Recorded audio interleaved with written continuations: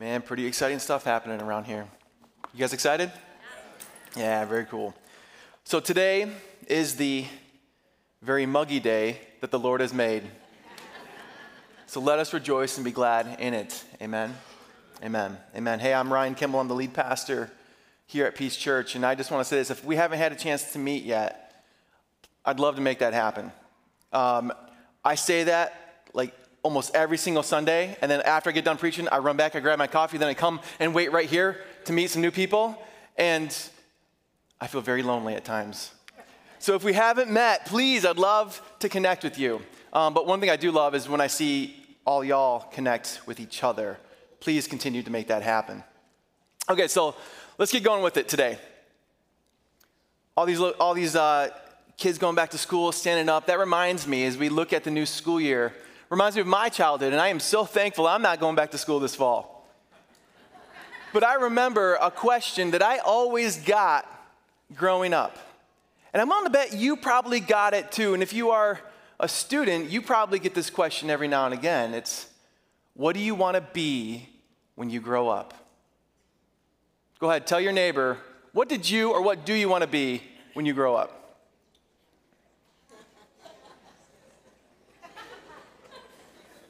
Is it what you're doing now?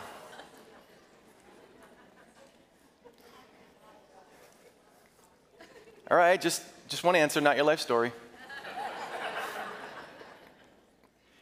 So we'd ask this question, and we do ask this question to kids, like, what do you want to be when you grow up? And they'll say a doctor, a lawyer, teacher, astronaut, something to that effect. But along the lines, over the last years and last decades and last generations, somebody was like, wait a minute, we shouldn't be asking kids what they want to be when they grow up, because what we're going to do is we're setting them up to think that what they do for a living is now their identity. And we don't want kids to think that what they do for their profession is who they are. We shouldn't ask them what they want to be when they grow up. We should ask them, what do you want to do when you grow up? And so we started asking, and some of us started switching from what do you want to be, and we started trying to be more intentional. We said, what do you want to do when you grow up? And we abandoned the question of what do you want to be. And I think when you look at our culture and our society, you have a generation that knows what they want to do, but they don't know who they want to be. I say we need to return to asking our youth and our next generation, what do you want to be when you grow up? But that should be a challenge to us who have grown up. When we think about what sort of perspective we want to give kids, when they look at us, are we setting the right example? See, who we are is directly tied to how we see the world. See, who we are and who we try to be is informed by our perspective. And I think this is a life lesson for every single stage. Do you have the right perspective in life? Because that directly feeds into who you are trying to be and who you are. And the Apostle Paul, he gives this perspective to his young protege named Titus. See, Paul and Titus, they do missions together, and Paul leaves Titus on the island of Crete to continue to pastor and to continue to plant churches. Paul leaves to continue his work, but at some point he writes back to Titus, and he gives his young mentoree, he gives his young protege some perspective as he is a pastor, what he is to teach his congregation. And he tries to get Titus to focus on not what they do, but who they are. Who are they trying to be? And so Paul tells Titus, and he gives Titus this beautiful list of these qualities of who Christians are to be. And that's what we're going to look at here today as we continue the sermon series. It's a short little sermon series called Life Lessons as we close up the summer. Today, I want to talk about having the right perspective for your life. Last week, we talked about having the right people in your life, and we really zeroed in on the role of the elders in the church. Today could almost be the idea of like, are you the right person? Like, are you going to be the right person for other people's lives? But I don't want to focus on that. I want to just focus on the perspective that God gives us in who he is calling us to be. So as we read Titus chapter 2 today, I want you to take a notice of a few things as we go through this. Notice how Paul, through Titus, addresses everyone. No one's left out of these instructions. He focuses on Titus himself as a young pastor, and he focuses on everyone else, men, women, boys, and girls. So as we go through this, I'm going to ask you to do this. Don't try to read anything into this right now. Just receive what Paul is saying. Don't try to measure this up with what our current world is trying to tell us. Just receive it, and then let's process it. So, would you hear the word of the Lord? Titus chapter 2, we'll read the entire chapter together. It'll be up on the screen if you don't have your Bible in front of you. So hear the word of the Lord. Paul writes to Titus and he says this, "But as for you, Titus, teach what accords with sound doctrine. Older men are to be sober-minded, dignified, self-controlled, sound in faith, in love, and in steadfastness. Older women, likewise, are to be reverent in behavior, not slanderers or slaves to much wine. They are to teach what is good, and so train the young women to love their husbands and their children, to be self-controlled, pure, working at home, kind, and submissive to their own husbands, that the word of God may not be reviled. Likewise, urge the younger men to be self-controlled.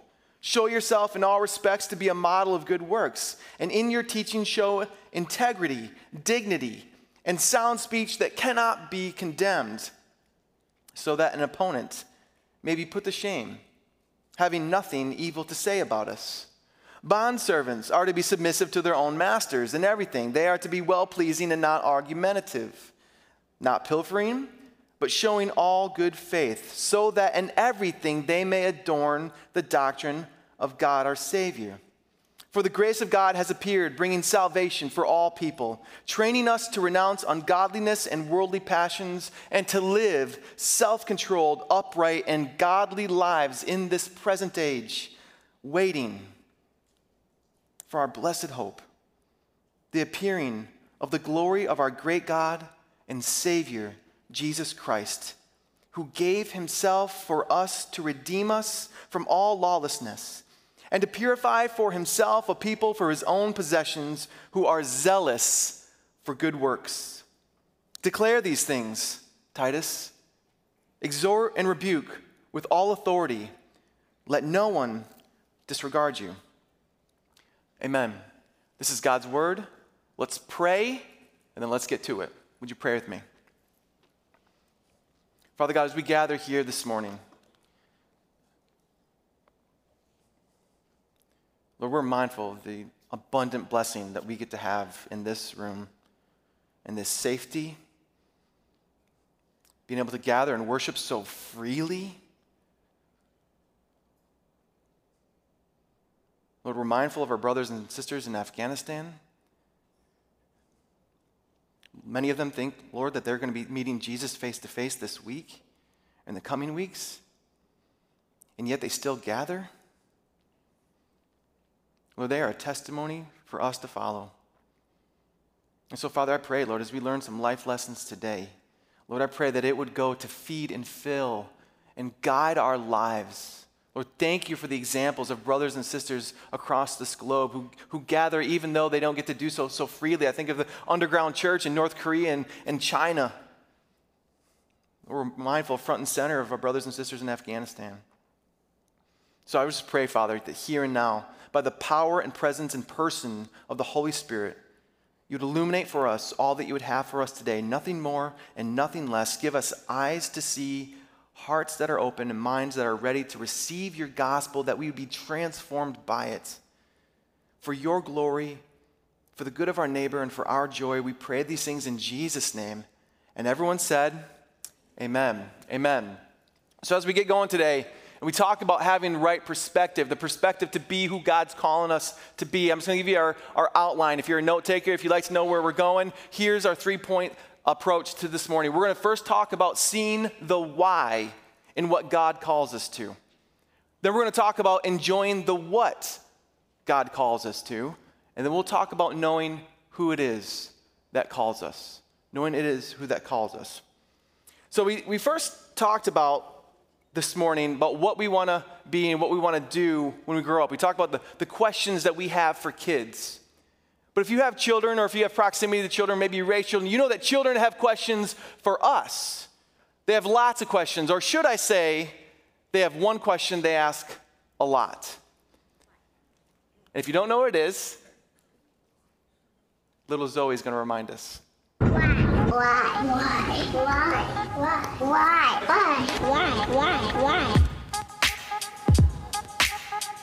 Get up, girl.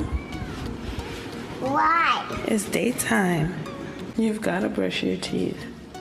Why? Because you have morning breath. Why? Why what? No, kids can't have coffee. Why? Because coffee is for big people. Why? Because little kids can't drink it. It makes you too hyper. Why make me too hyper? Give me a little bit. No.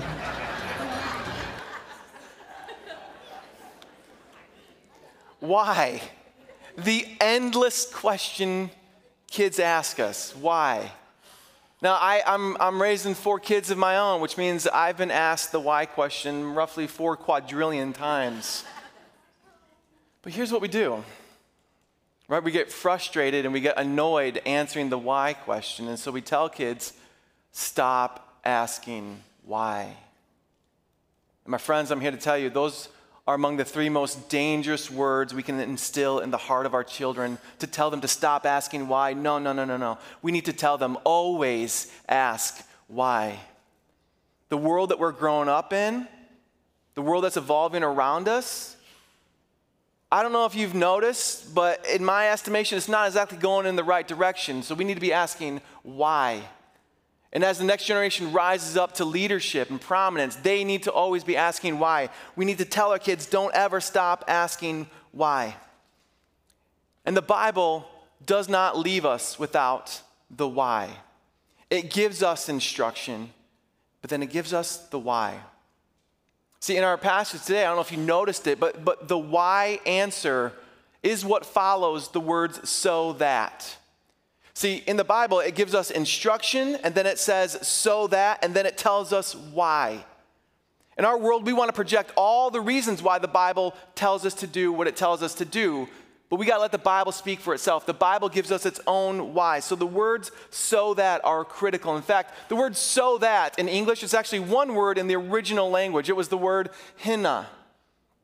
And it means so that, or for the purpose of. And we see it 3 times just in the passage that we read today. In verse 5, in verse 8, and verse 10. This is the why that God calls us to the life that he does. So let's look at them real quick. Seeing the why.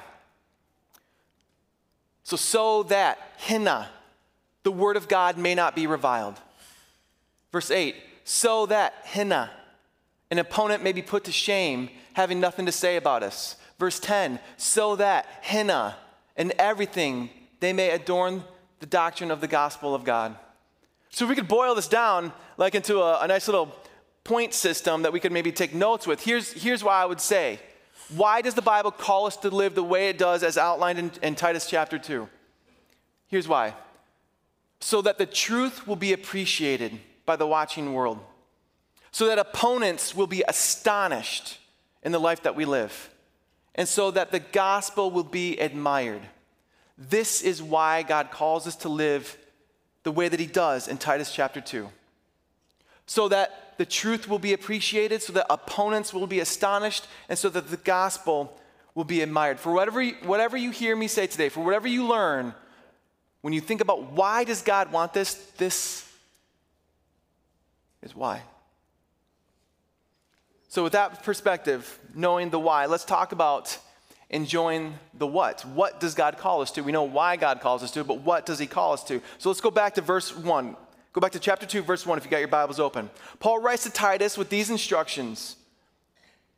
And this is the instruction that Paul gives.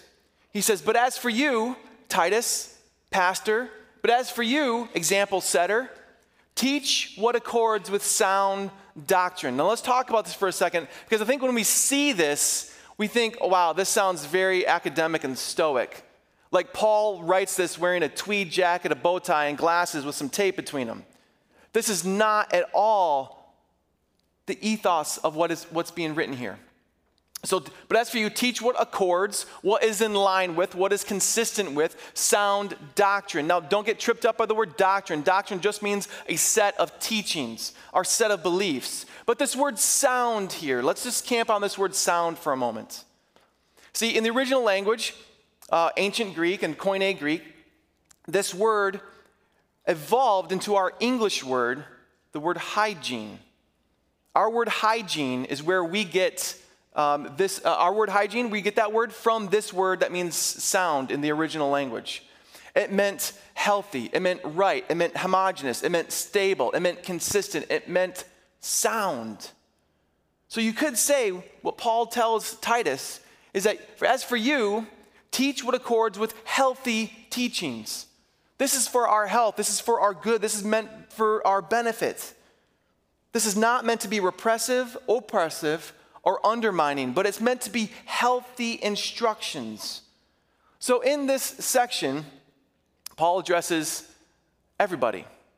But for the sake of time this morning, I'm not going to focus on what we all agree with. I think what Paul tells Titus, the men and the boys, I think everyone agrees with that. We all want pastors who are solid men. We all want men and boys who are sound in the faith, who are steadfast, who are men defined by love. We all want that. Nobody has a problem with that.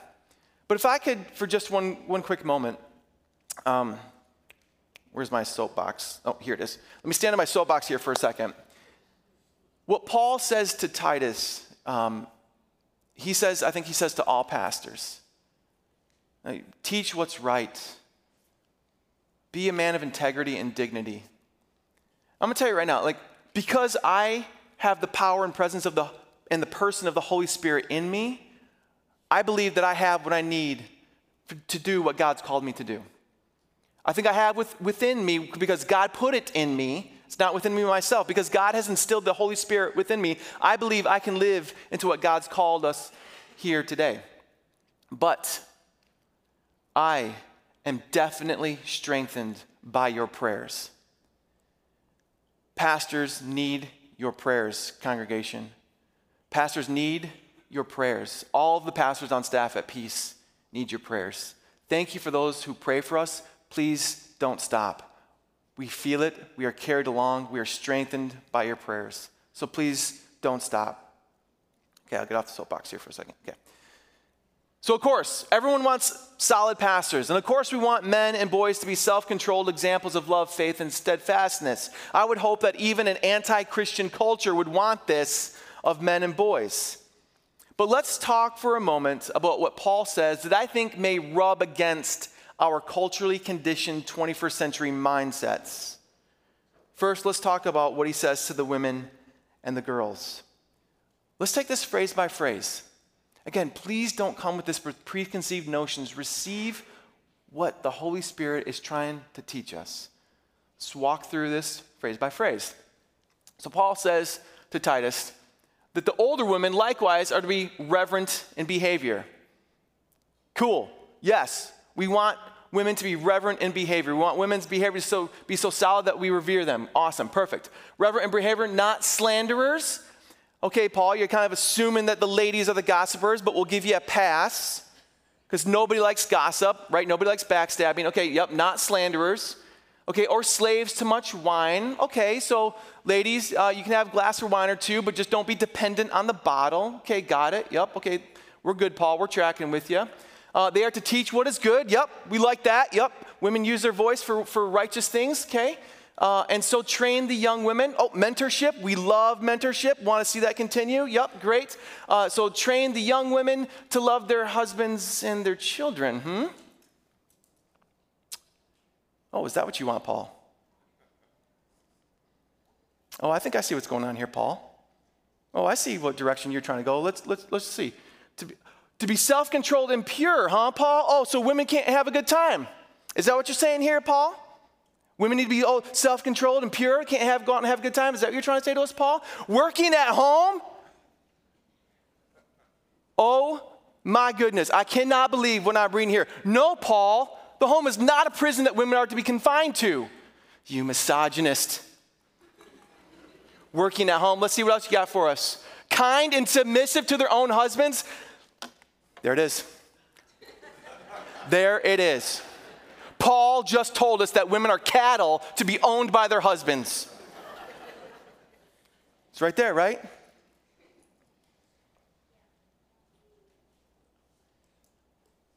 Is that really what Paul's saying here? No.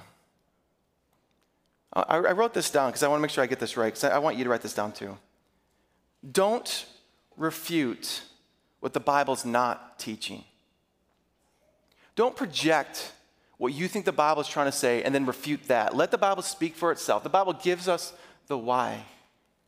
Paul is not saying this. This is not oppressive or repressive teaching. This is meant to be healthy teaching. This is meant to be sound doctrine. It's not oppressive or repressive. If you think that, if you just process this like I just showed for us, if you think that, then I'm going to ask you to wipe away the fog of the cultural conditioning from your worldview and see that what God has for all of us is good and it's right and it's healthy. Listen to me. If a woman is called to be a wife and a mother, should she not be setting the example for her daughters on how to love an imperfect man? I think that's a good thing. But I think what ends up happening is like women, they look at the imperfections of their husband and they tell their daughters, here's everything wrong with your dad. Don't marry a man like that. Rather than saying, my daughter, no man is perfect. Here's how you love an imperfect man. I think that is a better approach. I think that is what Paul is calling us to. I think the great decline of our culture can be traced back to the weakening of the home. The family is the foundation of society. And Paul points to the strength of women as bedrocks of the home to show society and to show our daughters that the home is not a prison that a woman is confined to, but it is the front line of maintaining not just a healthy society, but a healthy family. And the phrase here, working at home, this word here, it's just one word in the original language. We translate it to working at home, but in the original language, this is one word that's the combination of two words. It's the word for home and the word for guard. See, the biblical image for a woman is not someone dressed in an apron carrying a spatula. It is a woman clothed in dignity, carrying a shield, as she defends her home and sets the example for a watching world. See, we're not people who try to be self-fulfilled. We are people who are filled by the Holy Spirit. And that should show the world something different, and I would say something better. Don't refute what the Bible isn't teaching. The Bible is not saying that women cannot work outside the home. Peace Church employs women. We're not saying that women can't have a job. Maybe you want to work, ladies. Maybe you have to work. I don't think you're violating any biblical command here. Proverbs 31, which details the godly woman, says that she is a wife and a mother who loves her kids, who defends her home, but it also says that she's a savvy businesswoman. She knows how to make good investments. Paul is saying here that the role of the wife and the role of the mother in the home is not something to be seen as less than. It's not to be seen as a gate keeping a woman from true self-fulfillment. The role of the mother and the wife in the home is to be elevated as holy and honorable and good and dignified. And we do that too. We hold it up like that. And let me just speak to submission here for a moment. Notice Paul says submissive to their own husbands. Women are not to be subject to any old man out there. But women are to be submissive to their own husbands. And that does not mean subjugation. That does not mean slavery. It means that God has established an order for the home, listen to me, just like he has within the Trinity. Within the Trinity, there is order so that there maintains unity and goodness. And even within the Trinity, Father, Son, and Holy Spirit, there are lines of submission. Jesus Christ, God the Son, submits to God the Father, bringing unity to the Trinity. And just like that, so the wife submits to her husband, bringing unity to the family. Not slavery, not subjugation. Submission means that you help the husband do what God has called him to do as the head of the household. Not the dictator, not the king, not the boss. The sacrificial, loving husband who gets his example from Jesus Christ. And so young ladies in the house, young ladies, Listen to me.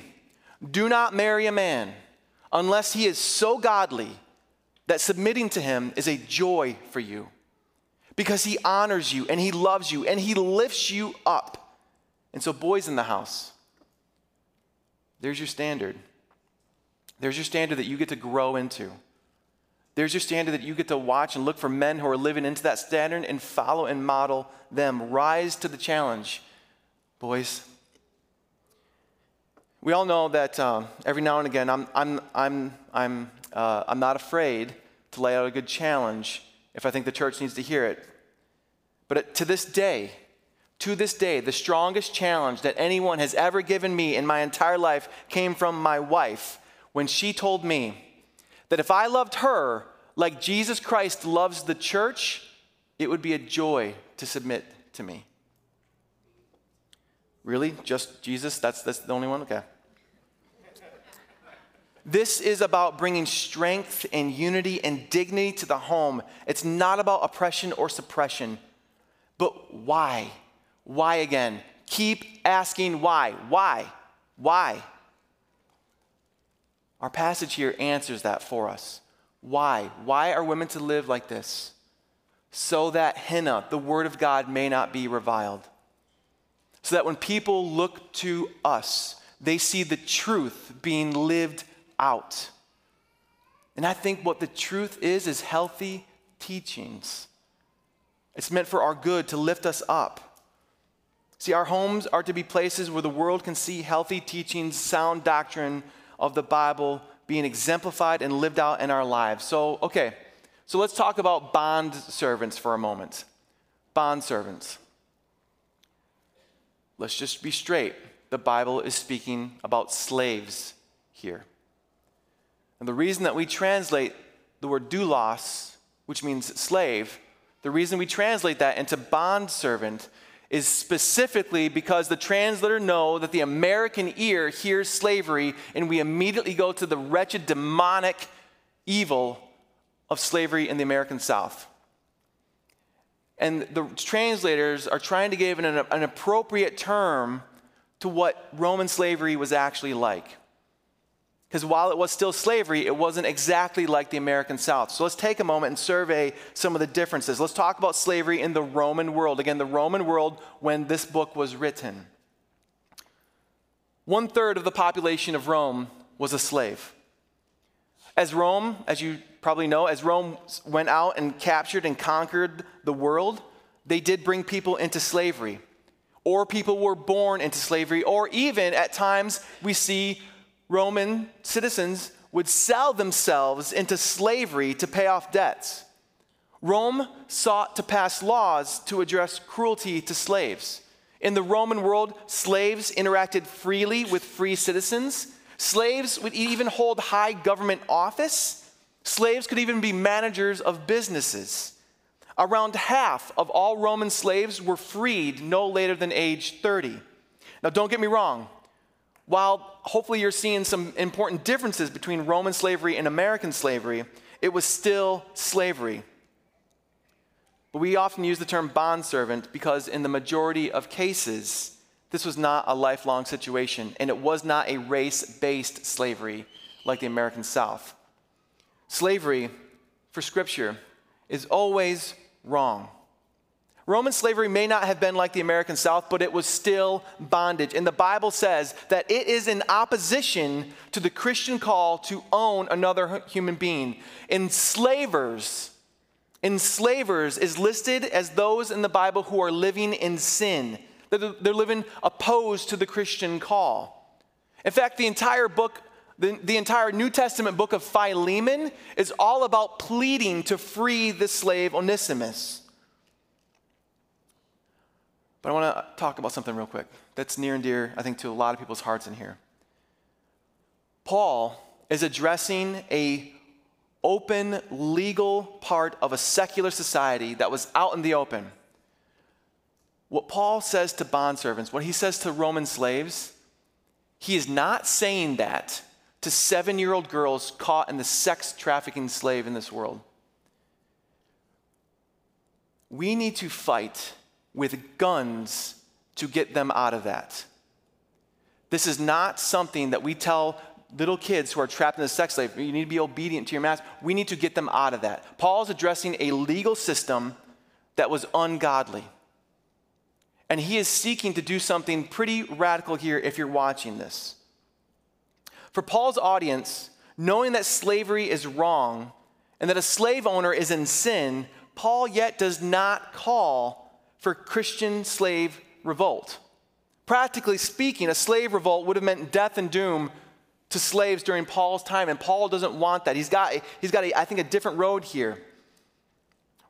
See, when bondservants showed themselves to be model citizens, even in their slavery, Paul says, by this they adorn the gospel. That is, they make the gospel beautiful in ways that people can see. Because what we do, what he is showing them, is that by this we show the world that our joy does not come by our status in life, but by our salvation in Jesus Christ. And this astonishes the opponents and it adorns the gospel. Listen to me. The Christian ethic is acid thrown on evil systems. And the more people become Christians, the more acid there is on these evil systems, and it corrodes away, and the acid wins out. Because changing hearts is more effective and long-lasting than changing laws. Paul doesn't tell the slaves to fight for their freedom, but to win the hearts of those around them. And remember why. Remember why.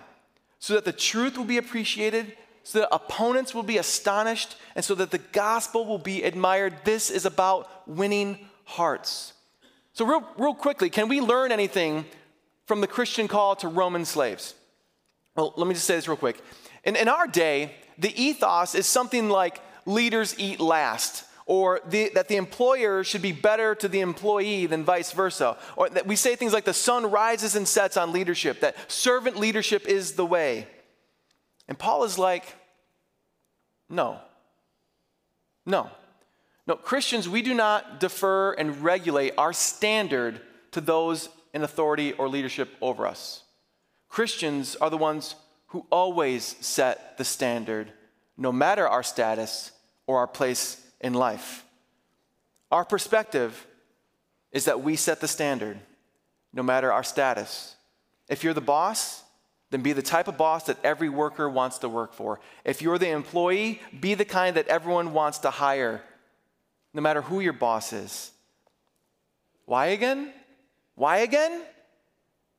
So that the truth will be admired, and our opponents will be astonished, and that the gospel will be admired. So as we try to gain perspective in what God calls us to and why, let's talk about knowing the who. Who is it that God calls us? See, the who is Jesus Christ. This is who calls this. This is who calls us to this. He, Jesus Christ, he is our ultimate why, and he is our true and defining what. He is our true reason, and he is our real example. Men in the house, why are you supposed to have self-control and dignity? Because you follow Jesus Christ. Women, how are you to be revered and submissive? It's because you look to Jesus Christ. Christians in the house, do you know what we are doing? Do you know what we're doing with our time? I mean, all in all, what are you doing? What are we doing? See, we are not those seeking self-fulfillment. We are those who are filled by the Holy Spirit. But what are we doing? We are biding our time. We follow this example as we bide our time. We live the way that we do because we are waiting for our blessed hope, the appearing of the glory of our great God and Savior, Jesus Christ, who gave himself for us to redeem us from all lawlessness and to purify for himself a people for his own possession, who are zealous for good works. Christian, this is the key to the lives and the perspective that we have, that we follow a guy who did things differently. He gave himself for us. He gave himself for you. He gave himself for you. Why? To redeem you, to redeem us, to purify us, and to call us his own. Why did he give himself for you? To save you, to make you righteous, and to make you his own. After Jesus Christ conquered death by rising from the dead, rising from the grave, and after he returned to heaven, we now long for his return as we live lives that are zealous for good works. As we wait for his return, and you know what it means to be zealous for good works? It means to live the life that Titus chapter 2 outlines, knowing that it is healthy and good and right. And I know that people will look to Titus chapter 2 and they'll be frustrated because of how countercultural it seems to our modern ears.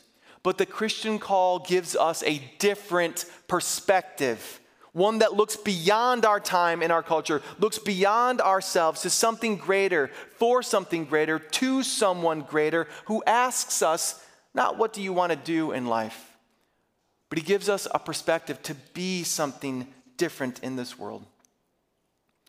Amen.